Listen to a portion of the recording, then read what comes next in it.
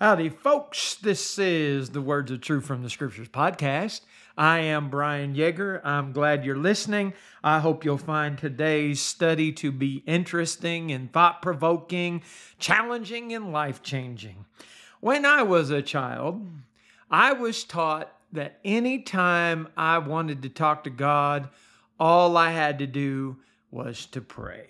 And I thought that that was the case throughout my childhood and preteen and teenage years. And then I was taught the gospel. And as I was taught the gospel, I was quite shocked and surprised to learn that what I was told by my mother was not accurate, that the Bible actually teaches something different. For a long time, and many times that I've had Bible studies with people, people generally are taught what I was taught as a child. Times get tough, pray about it. God's going to do this or God's going to do that. As a child, preteen, teenager, I also thought that if I walked into any church building, that whatever worship was going on there was acceptable to God.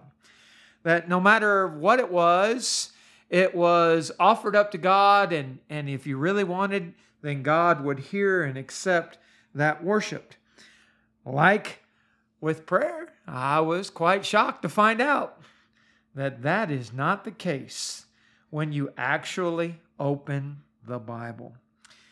To be able to come before God, you have to be in a relationship with Him. You have to be living right. We're going to study this from the Scriptures. We're going to see direct, clear statements that show us that God just does not accept worship from everyone and anyone. We are going to see that your life has to be right. Even if you call yourself a Christian, that's not going to open the door. In Proverbs 15, verse 29, it says, "The Lord is far from the wicked, but He heareth the prayer of the righteous." In 1 Peter chapter 3, verses 8 through 12, this is written to Christians, says, "Finally, be all of one mind, have compassion one another, love as brethren, be pitiful, be courteous, not rendering evil for evil or railing for railing, but contrariwise blessing, knowing that you are thereunto called, that you should inherit a blessing. For he that will love life and see good days, let him refrain his tongue from evil, his lips that they speak no guile. Let him eschew evil and do good. Let him seek peace and ensue it. For the eyes of the Lord are over the righteous, and His ears are open unto their prayers. But the face of the Lord is against them that do evil." When we look at that, whether it was the Old Testament, like in Proverbs 15:29, or in the New, 1 Peter 3, 8 through 12, which is actually quoting from the Psalms, God consistently requires you to be righteous for Him to hear you. There was a blind man that was healed by Jesus, and he nailed it. In John 9:31, He said, "We know that God heareth not sinners. But if any man be a worshiper of God and doeth His will, him He heareth." That is very clear, concise, and consistent with other scriptures. You have to have a relationship with God. And having a relationship with God comes down to whether or not you're obeying Him or not. Jesus said in John 14:23 and 24, Jesus answered and said unto him, "If any man will love me and keep my words, my Father will love him, will come unto him and make our abode with him. He that loveth me not keepeth not my sayings, and the word which you hear is not mine, but the Father which sent me." 2 John verse 9 says, "Whosoever transgresseth and abideth not in the doctrine of Christ," that is, whosoever transgresses and does not abide in the teaching of Christ. Notice what the statement is. "Hath not God. He that abideth in the doctrine of Christ, he hath both the Father and the Son." So you see, we can't just say, God's going to hear me because I offer up a prayer. Or God's going to accept my worship because, I did it with the desire that it's good to him. No. That doesn't matter. Think about what the Lord says regarding those that think they know him, and they even do good religious works. In Matthew chapter 7, verses 21 through 23, he says, "Not everyone that saith unto me, Lord, Lord, shall enter the kingdom of heaven, but he that doeth the will of my Father which is in heaven." So you hear that? They're confessing him, but he requires more. He requires doing the will of the Father. He goes on, "Many will say to me in that day, Lord, Lord, have we not prophesied in thy name? In thy name cast out devils, and thy name done many wonderful works." So here are people that have even done miraculous things. And notice what Jesus said. And by the way, if you're interested in that, I'm doing a written study on 1 John on my website. And we're going through 1 John chapter 4 right now, where it talks about different spirits in 1 John 4, 1 through 5. If you're interested in that study, you might go to thewordsofTruth.net and pull up the recent study materials and kind of follow along. But back to Matthew 7, 21 through 23, verse 23. Even though these people have done works, miraculous works, he says, "Then will I profess to them, I never knew you. Depart from me, ye that work iniquity." Here are people that are going to be shocked in the judgment, that they've done good works, that they've confessed Christ, that they're believers, and yet the Lord says, "You're strangers. I never knew you." The Lord's not confused. He doesn't forget people. What makes you his comes down to what you do or do not do. In 2 Timothy 2:19, "Nevertheless, the foundation of God standeth sure, having this seal, the Lord knoweth them that are his, and let everyone that nameth the name of Christ depart from iniquity." I'm very sad when I think about this. My mother, who taught me some of these things when I was young about how you could confess God, or all you had to do was go to him and pray and everything was all right. She was of the Lutheran persuasion. And when I learned the truth of the gospel, and I tried to talk to her about the truth of the gospel, she says, "Oh no, I'm already saved," and just wouldn't hear it. And there were times where she came and visited when I was preaching the gospel, and she would hear it, and "Oh, you did a good job," and and all these wonderful things, and I would point out to her, "But Mom, you got to be a doer of the will of the Lord. Your life isn't consistent with the scriptures." In fact, for her, it was very far from consistent with the scriptures. There's no confusion that she was nothing close to a child of the living God. And I would point out these things to her, like 2 Timothy 2:19, but she just would not hear it. She was just convinced of her own mind that she was fine with God. Listen, don't be that person. We have the scriptures. We have what God actually says to us. You can't just say, "God, I hear you, but I'm not listening." Where do you think that puts you? Where do you think that puts you? The Lord knows his people. And if you name his name, you have to depart from iniquity. But, like even under the Old Testament, there are people and even generations of people that just refuse to adhere to the standard. The standard being the word of God. We're to live by every word of God, Luke 4:4. In Judges 21:25, it says, "In those days there was no king in Israel. Every man did that which was right in his own eyes." That's much like today. Things don't tend to change. Like Solomon said, there's no new thing under the sun, right? Well, what does the Lord say to those people that are righteous in their own eyes? Isaiah 5:21, "Woe unto them that are wise in their own eyes and prudent in their own sight." You're not just okay because you say you're okay. When you stand before the judgment seat of Christ, how do you think that conversation goes? Do you think that conversation goes, "Hey, hi, Jesus. What's up, buddy? Whatever you got in your mind. I'm ready for heaven." No. You're going to give an account for everything that you've done, good or bad. That's what the Bible actually says in John 5:28, 29, 2 Corinthians 5:10. In fact, just so you get it, I want to read it to you. It says, marvel not at this. This is John 5:28 and 29.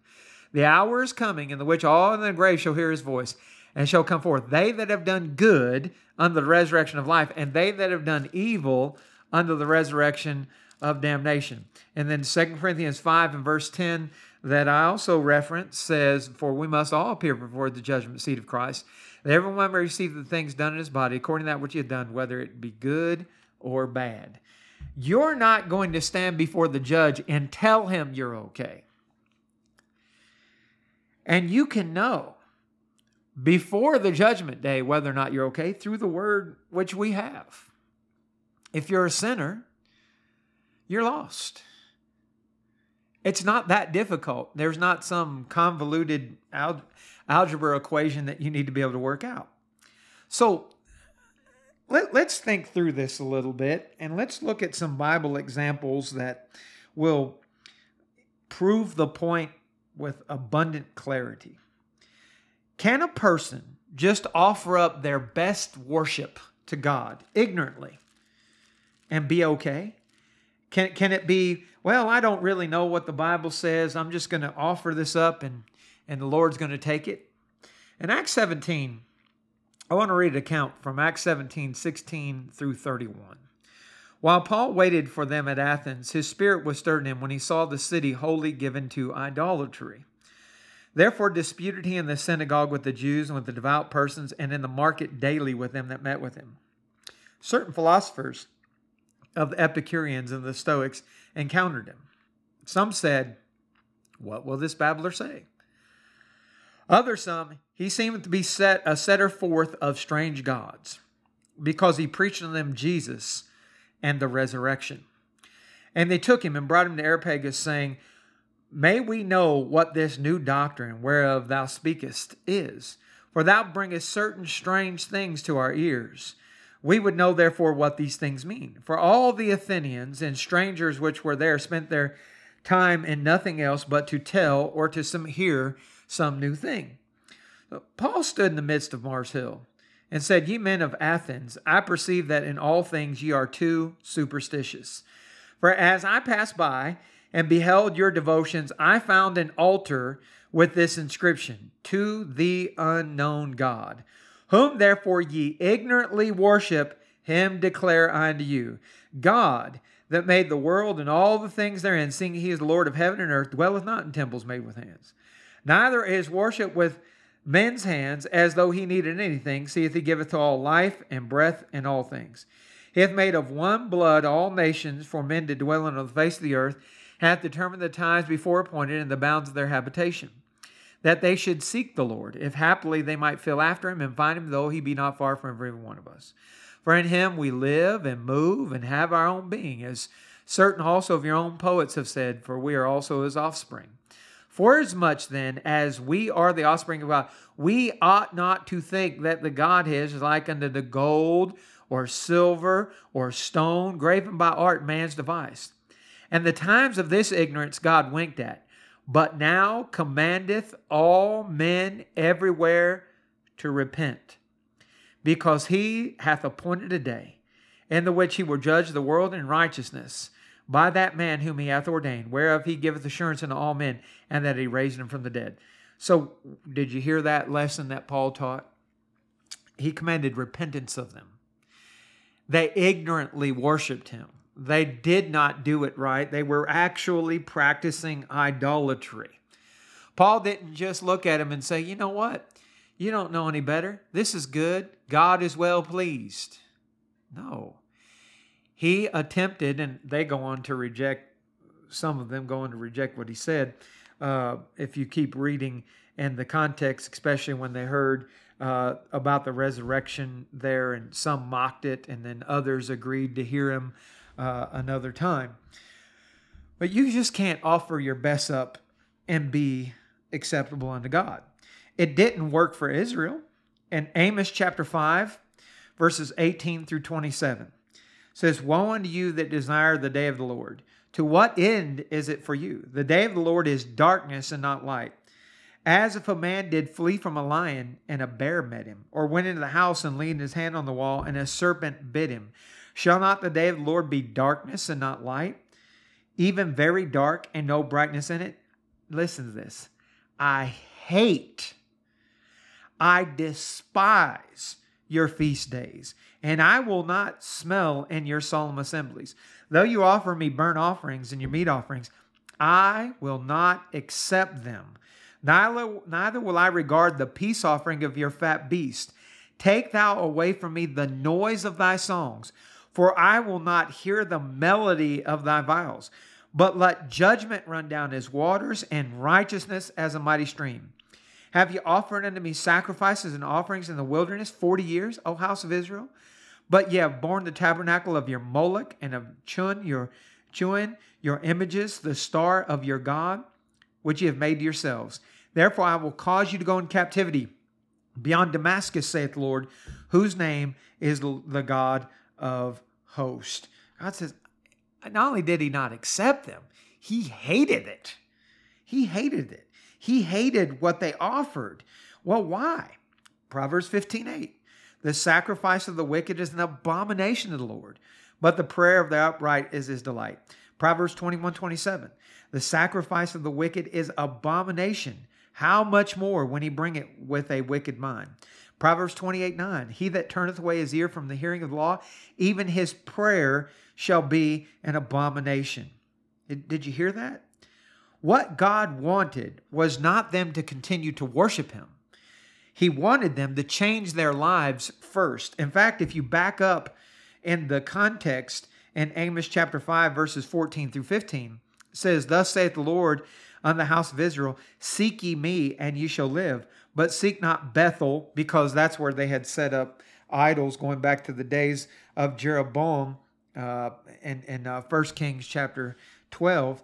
He says, Seek not Bethel, nor enter into Gilgal, and pass not to Beersheba, for Gilgal shall surely go into captivity, and Bethel shall come to naught. Seek the Lord, and you shall live, lest he break out like fire in the house of Joseph, and devour it, and there be none to quench it in Bethel. Ye who turn judgment to wormwood, and leave off righteousness in the earth, seek him that maketh the 7 stars in Orion, and turneth the shadow of death into the morning, and maketh the day dark with night, that calleth for waters of the sea, and poureth them out upon the face of the earth. The Lord is his name, that strengtheneth the spoiled against the strong, so that the spoiled shall come against the fortress. They hate him that rebuketh in the gate, and they abhor him that speaketh uprightly. Forasmuch therefore as your treading is upon the poor, and you take from him burdens of wheat, ye have built houses of hewn stone, but you shall not dwell in them. You have planted pleasant vineyards, but you shall not drink wine of them. For I know your manifold transgressions and your mighty sins. They afflict the just, they take a bribe, they turn aside the poor in the gate from the right. Therefore the prudent shall keep silence in that time, for it is an evil time. Seek good and not evil, that ye may live. And so the Lord, the God of hosts, shall be with you as you have spoken. Hate the evil and love the good, and establish judgment in the gate. It may be that the Lord God of hosts will be gracious unto the remnant of Joseph. See, it's not God just saying, you know what? Yeah, at least you're worshiping me. No, I hate it. Why? Because you're not living right. That's the Lord's mentality. Do you care about that?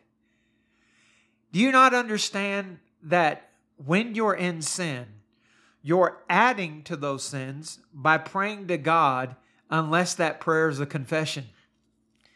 Because you're praying a prayer that is an abomination, like we read in Proverbs 15:8, 21:27, and 28:9. So your sins are compounded in that you're not changing, but you're coming before God as though, I hope you'll understand this. Think about how arrogant that is. Like, I'm going to come before the throne of God as a sinner, and he's going to hear me anyway? In the book of Isaiah, Isaiah chapter 1, verses 10 through 20, says, Hear the word of the Lord, ye rulers of Sodom. If you know anything about the Bible, back in Genesis 18 and 19, Sodom and Gomorrah was destroyed. So this is a figure of speech where God is likening them unto the cities that were destroyed for fornication. So he's calling the people in Israel, the rulers, sodomites in essence. He says, give ear unto the law of our God, ye people of Gomorrah. Same point. To what purpose is the multitude of your sacrifices unto me, saith the Lord? I am full of the burnt offerings of rams and of the fat of fed beasts, and I delight not in the blood of bullocks or of lambs or of he-goats. When you come to appear before me, who hath required this at your hand, to tread my courts? Bring no more vain oblations. Incense is an abomination unto me. The new moons and the Sabbaths, the calling of assemblies, I cannot. Away with it. It is iniquity. Even the solemn meeting. Your new moons and your appointed feasts, my soul hateth. They are a trouble unto me. I am weary to bear them. And when you spread forth your hands, I will hide my eyes from you. Yea, when you make many prayers, I will not hear. Your hands are full of blood. Wash you, make you clean. Put away the evil of your doings from before my eyes. Cease to do evil. Learn to do well. Seek judgment. Relieve the oppressed. Judge the fatherless. Plead for the widow. Come now, let us reason together, saith the Lord. Though your sins be as scarlet, they shall be as white as snow. Though they be red like crimson, they shall be as wool. If ye be willing and obedient, you shall eat the good land. But if you refuse and rebel, you shall be devoured with the sword, for the mouth of the Lord has spoken it. So look at how Israel was addressed by God. He didn't just say, keep bringing it. No, he hated it. It was offensive to him. He says, I cannot. Away with it. It's iniquity. Your worship, even though they may have been the quote unquote right actions, were wrong because they came to him as sinners. Again, back to what that blind man in John 9:31 said. We know that God heareth not sinners, but if any man be a worshiper of God, doeth his will, him he heareth. We keep seeing scripture after scripture after scripture that shows that statement to be true, accurate, to the point. In the book of Jeremiah, chapter 7, it's going to be a little bit more of a lengthy read, but I want you to get these things in context so that you don't think I'm just trying to proof text a point in the Bible. And I want you to see not what Brian Yeager says God thinks about worship while you're a sinner.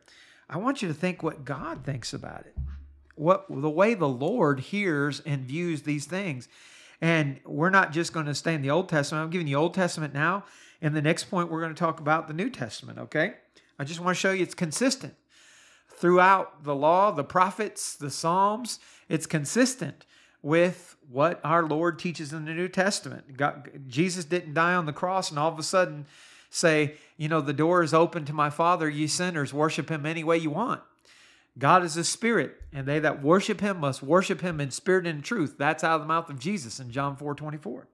So coming back to the Old Testament here in Jeremiah chapter 7, and what I'm going to read to you is going to be chapter 7, verses 1 through 28. It says, the word that came to Jeremiah from the Lord, saying, stand in the gate of the Lord's house, and proclaim there this word, and say, hear the word of the Lord, all ye of Judah, that enter in the gates to worship the Lord. Thus saith the Lord of hosts, the God of Israel, amend your ways and your doings, and I will cause you to dwell in this place. So the context is set clear right away, right? It says, trust ye not in lying words, saying the temple of the Lord, the temple of the Lord, the temple of the Lord are these. That this pertains to images like we have today. Don't just trust somebody that's telling you, no, your worship is fine. The person you're worshiping is God the Father in heaven. The question is your worship fine with him, right? Not with men. He says, for if you thoroughly amend your ways, Jeremiah 7 and verse 5, and your doings, if you thoroughly execute judgment between a man and his neighbor, if you oppress not the stranger, the fatherless, and the widow, and shed not innocent blood in this place, neither walk after other gods to your hurt, then will I cause you to dwell in this place, in the land that I gave to your fathers forever and ever. Behold, ye trust in lying words that cannot profit. So again, let me emphasize to us, don't let man deceive you. In fact, you're commanded not to. Ephesians 5 and verse 6. Just because somebody says you're okay with the Lord, that doesn't make you okay with the Lord.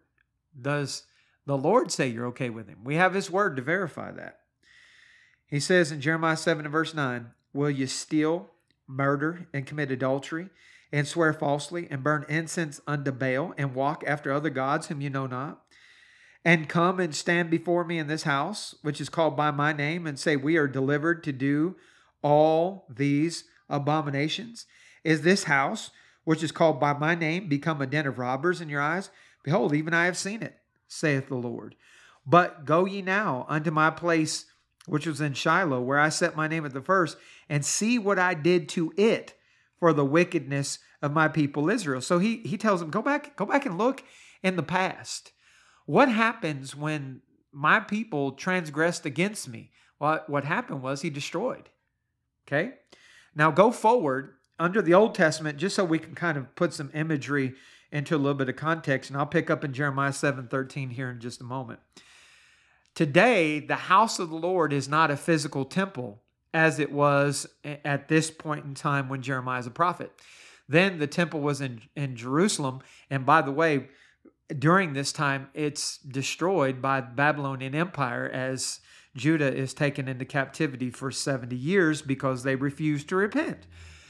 Well, the temple in Jerusalem was then rebuilt. You can see that in the books of Ezra and Nehemiah, but then over time destroyed again. And then ultimately, Jesus prophesied in Matthew chapter 23, verse 37 through chapter 24 and verse 34, that in the generation of the first century, the temple would be destroyed again.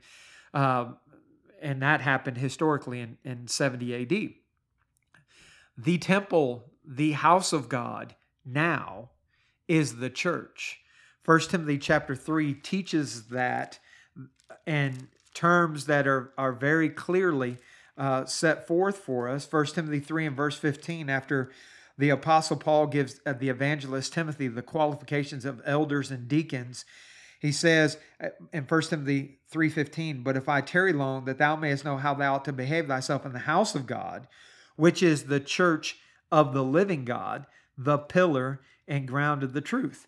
The church, being the house of God, is not a physical structure. It's the people of God. 1 Corinthians 12:27, you're the body of Christ, and members in particular. The body is the church, Ephesians 1:22 and 23.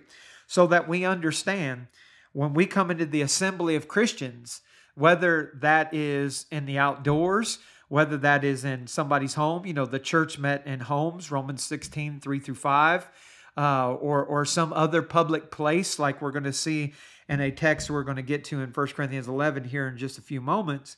Wherever the church is assembling, that's the house of God, okay? So if we were to think about the way Jeremiah would apply today for those that assemble together to worship collectively, if you come and you've not amended your ways, so think about it that way as we kind of read through this text. So Jeremiah 7:13, now, because you've done all these works, saith the Lord, and I spake unto you, rising up early and speaking, but ye heard not. And I called, but ye answered not. Therefore will I do unto this house, which is called by my name, wherein you trust, and unto the place which I gave unto you and your fathers, as I have done unto Shiloh, which was destruction. Verse 15, I will cast you out of my sight, as I have cast out all of your brethren, even the whole seed of Ephraim. Therefore, so listen what he tells Jeremiah.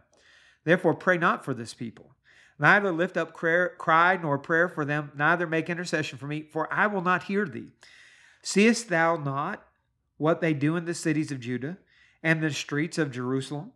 The children gather wood, the fathers kindle the fire, the women knead their dough to make cakes to the queen of heaven, to pour out drink offerings unto other gods, that they may provoke me to anger, Do they provoke me to anger, saith the Lord? Do they not provoke themselves to the confusion of their own faces?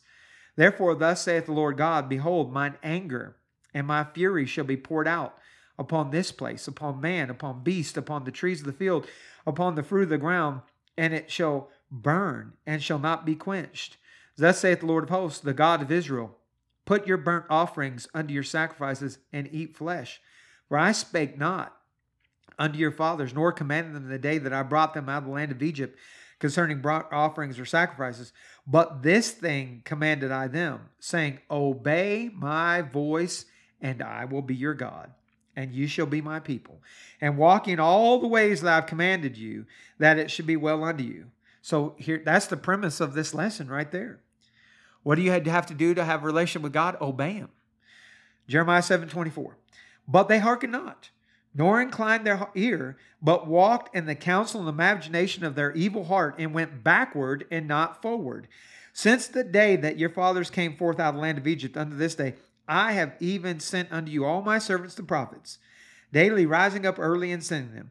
Yet they hearkened not unto me, nor inclined their ear, but hardened their neck. They did worse than their fathers. Therefore thou shalt speak all these words unto them, but they will not hearken to thee. Thou shalt call on them, but they will not answer thee.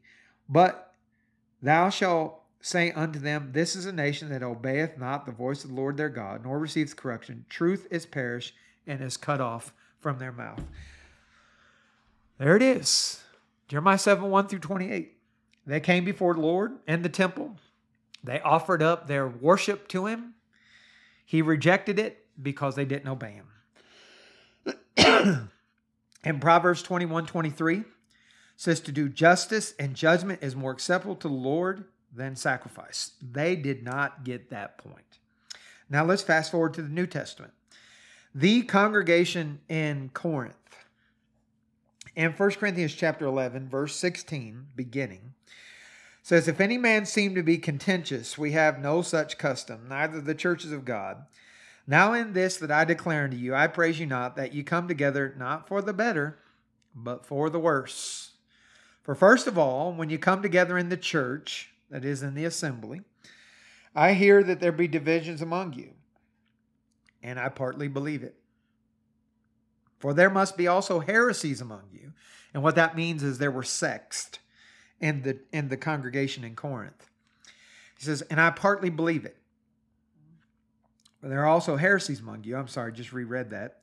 That your approved may be manifest among you. When you come together, therefore, into one place, this is not to eat the Lord's Supper.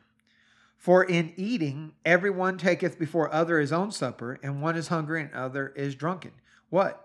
Have ye not houses to eat and drink in? Or despise ye the church of God? Again, that's the assembly. And shame them that have not? What shall I say to you? Shall I praise you in this? I praise you not. So what they have done is instead of partaking of the Lord's Supper, they made it a common meal. And there were some that were eating and drinking to their full, and others who were hungry. So Paul is now going to correct them regarding the Lord's Supper. He says, for I have received the Lord, that which also I delivered unto you, that the Lord Jesus, the same night in which he was betrayed, took bread. When he had given thanks, he brake it, and said, take, eat, this is my body which is broken for you. This do in remembrance of me. After the same manner also, he took the cup when he had supped, saying, this cup is the New Testament of my blood. This do ye as often as you drink it in remembrance of me. For as often as you eat this bread and drink this cup, you do show the Lord's death till he comes. So here's the instruction regarding the Lord's Supper, which you go back to Matthew chapter 26, 17-30. You can see that. Luke and Mark record it also. Pretty clear. The Lord didn't instruct coming together for a common meal. He instructed partaking of unleavened bread and drinking of the fruit of the vine in remembrance of him. It was not to be a meal. It was to be a memorial. It was to be actions of eating the unleavened bread in remembrance of him, because it was unleavened bread. Again, Matthew 26, 17 shows us that. Drinking of the fruit of the vine in remembrance of the blood that was shed, the blood of the new covenant, blood of the New Testament. Not, hey, come together in the assembly and eat. If you're hungry, you have a place to eat. That's your home, not the assembly. He goes on. Wherefore, whosoever shall eat this bread and drink this cup of the Lord unworthily shall be guilty of the body and blood of the Lord. So think about this as we're building into where he's going to teach from this, okay? If you do so irreverently or in a improper manner, that's if you use Strong's and Thayer's definition, Strong's number 371. That's the conclusion. If you eat the bread or drink the cup of the Lord irreverently or in a proper manner, you're guilty of the body and blood of the Lord. It's like you're killing him. Whoa, wait a minute. So I can't just come before the Lord and do it my way.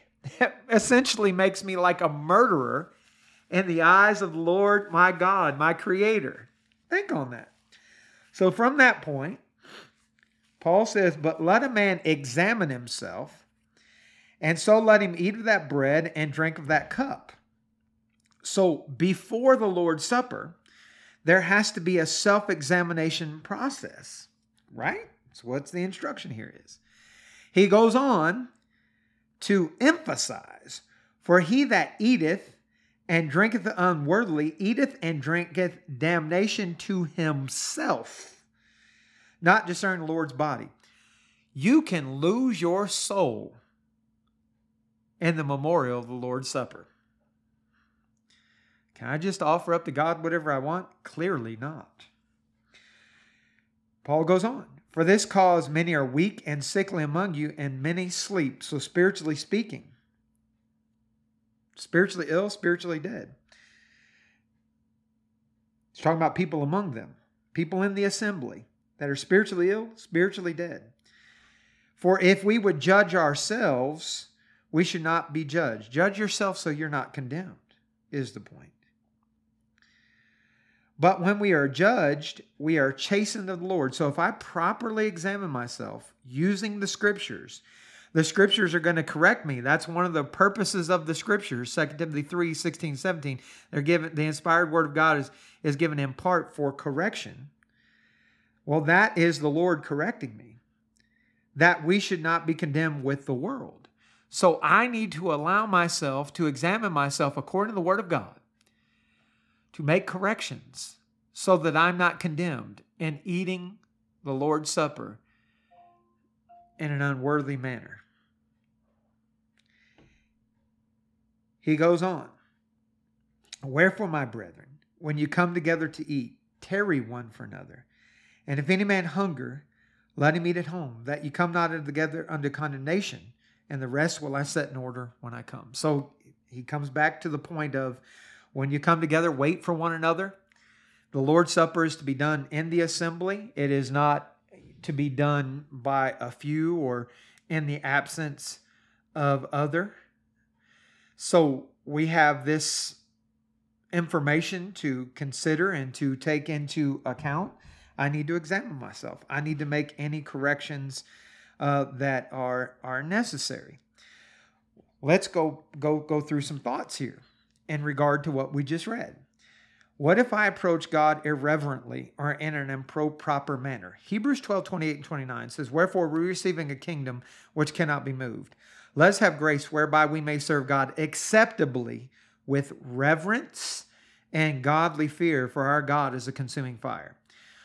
If you don't have that in mind when you pray before the Lord God Almighty, when you worship before the Lord God Almighty, and I'm not trying to say prayer is not an action of worship. It is. I'm just mentioning them not to separate them, but just for sake of clarity, okay? Don't come before God irreverently. Remember who you're talking to. The self-examination aspect, 2 Corinthians 13:5, examine yourselves whether you be in the faith. Prove your own selves. Know ye not your own selves, how that Christ is in you, except you be reprobates. We've got to be honest in our self-examination. We've got to judge ourselves. Like was said in the Old Testament, Lamentations 3:40, let us search and try our ways and turn again unto the Lord. You can't just come before God and say, accept me. You know, there's a song out there that's really false in its premise. It's just as I am. You can't come before God just as you are. You can't. You know what the shame of the matter is? There are people that show more reverence for earthly judges than they do for the eternal judges, right? In Jeremiah 6, 19 through 20, it says, "Hear, O earth, behold, I will bring evil upon this people, even the fruit of their thoughts, because they have not hearkened unto my words, nor to my law, but rejected it. To what purpose cometh there to me incense from Sheba, and the sweet cane from a far country? Your burnt offerings are not acceptable, nor your sacrifices sweet unto me." Do you hear what God is saying? In Matthew 23:14, "Woe unto you, scribes and Pharisees, hypocrites! For you devour widows' houses, and for a pretense make long prayer. Therefore you shall receive the greater damnation." It wasn't, you're good, you're okay. No, you're doomed because of this. Paul told Timothy, 1 Timothy 2, verse 8, "I will therefore that men pray everywhere, lifting up holy hands without wrath and doubting." So when you come before God, your hands have to be clean. That is consistent with what we have seen in the Old Testament, like in Isaiah chapter 1, 10 through 20 that we read earlier. The solution, if there is sin, 2 Chronicles 7:14, "If my people, which are called by my name, shall humble themselves and pray and seek my face and turn from their wicked ways, then will I hear from heaven, will forgive their sin, and will heal their land." You got to turn, you got to repent, you got to confess. You can't just say, "I'm good as it is." I want you to think about the idea of self-made religion, of will worship or my will worship. In Colossians 2:20 through 23, it says, "Wherefore, if ye be dead with Christ from the rudiments of the world, why, as though living in the world, are you subject to ordinances? Touch not, taste not, handle not, which are all to perish with the using, after the commandments and doctrines of men, which things have indeed a show of wisdom and will worship and humility, and neglecting the body, not in any honor to the satisfying of the flesh." Think on what you just heard. And hopefully you're able to read along or look this up later if you're listening while you're doing other things. You cannot generate your own religion and that be acceptable before God. If it's after man, it's not God. It's false. No matter how convincingly somebody may have told you that you're okay, if it's your way or some other man's way, it's not right. I want to come back to, who do people think we are? I can't, hey God, listen, I'm going to tell you what you're going to accept. Think about the potter and the clay point of Isaiah 29:16. "Surely your turnings of things upside down shall be esteemed as the potter's clay. For shall the work say of him that made it, he made me not? Or the thing that framed say of him that framed it, he hath no understanding?" Like, who is the creation to tell the creator what he's going to accept? Who are we? We are the creation. If we want to come before God, we're not the one that sets the terms. We can't lean and think that our way is the right way. Follow through some scriptures with me.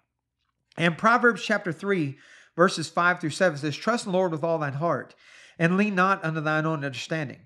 In all thy ways acknowledge him, and he shall direct thy paths. Be not wise in thine own eyes. Fear the Lord, and depart from evil."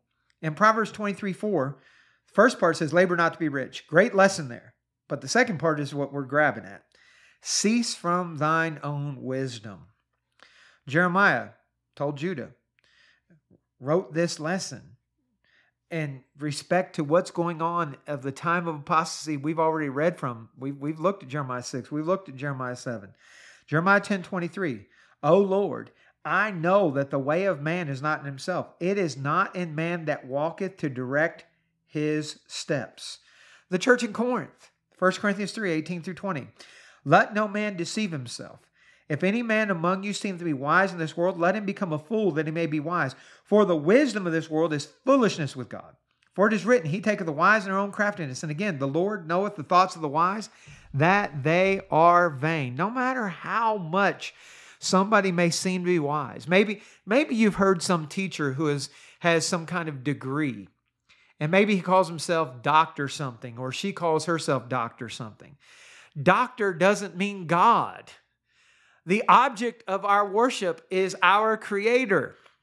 To whom we pray is to our Father who is in heaven. Is he hearing me? Not does man tell me that he's hearing me. Is he hearing me? How do I know that? How do I come? Am I obedient to his will is how I know that. Well, what if you don't know the will of God? You know, a lot of people in this world, maybe they've quote unquote read through the Bible. I've studied with countless people who've read through the Bible and don't know anything. They don't know anything. Reading through the Bible won't get you very far because you're going to accumulate words that you're not going to understand, especially if you read from cover to cover. I mean, no way. The book is a book meant to be studied, to search through. Like Jesus said, search the scriptures. For in them you think you have eternal life, and they are they which testify of me, John 5:39.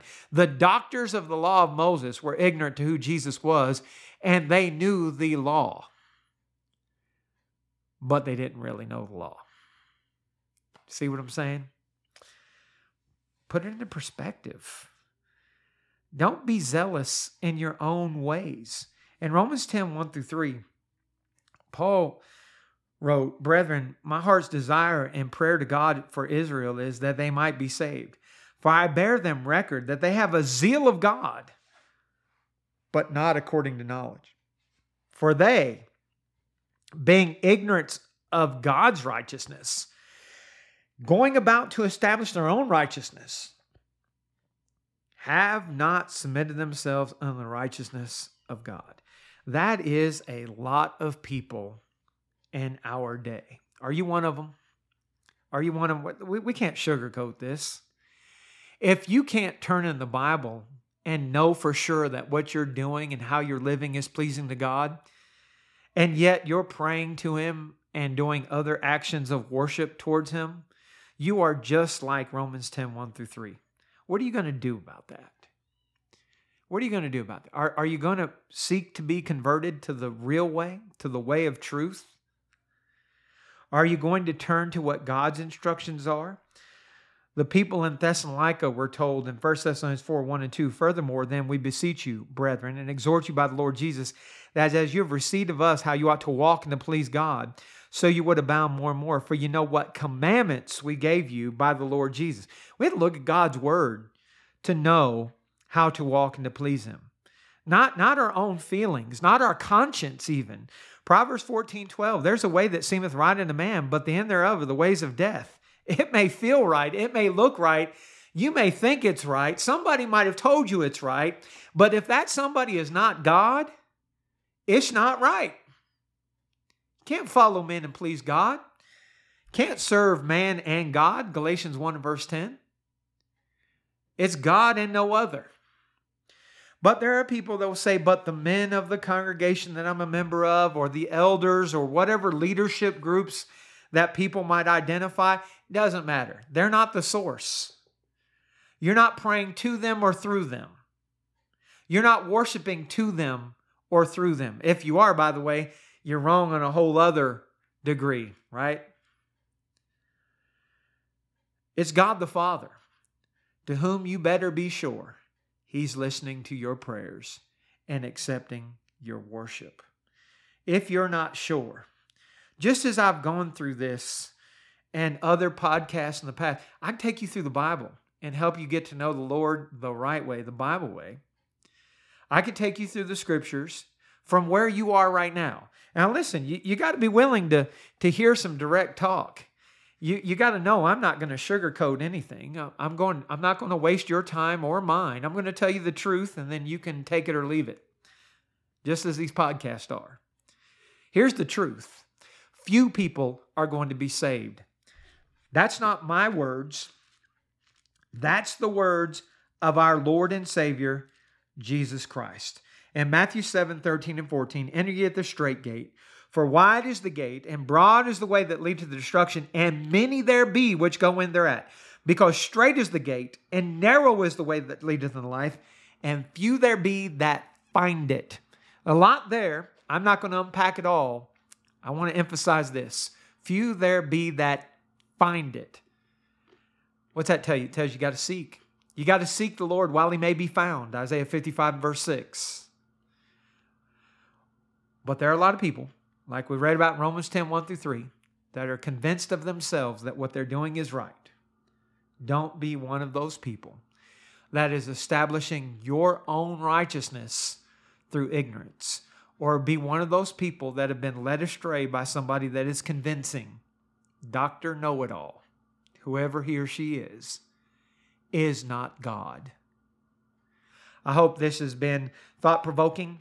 If I can help you, call me up, 915-525-5794. Visit www.wordsoftruth.net. You can contact me from there. A lot of material, everything for free. I will not ask you for money. You will not find a way that you can donate to me online anywhere that is anything to do with me. And the podcast, if there are commercials, that's being put there by whatever podcast source. That's not me. My podcast platform is Podbean, and I pay out of my own pocket not to have ads. I'm not looking to benefit in any way from you. I'm just looking to help you to be saved. Just looking to help you direct your way to God the right way. I hope you'll let me do that. You can contact me through those means. Thank you so much for your time. I hope you will come back on Sunday to hear as we're studying through 1 Peter. Until then, if it all goes according to plan and the world still continues, thanks so much for listening, and I so say goodbye.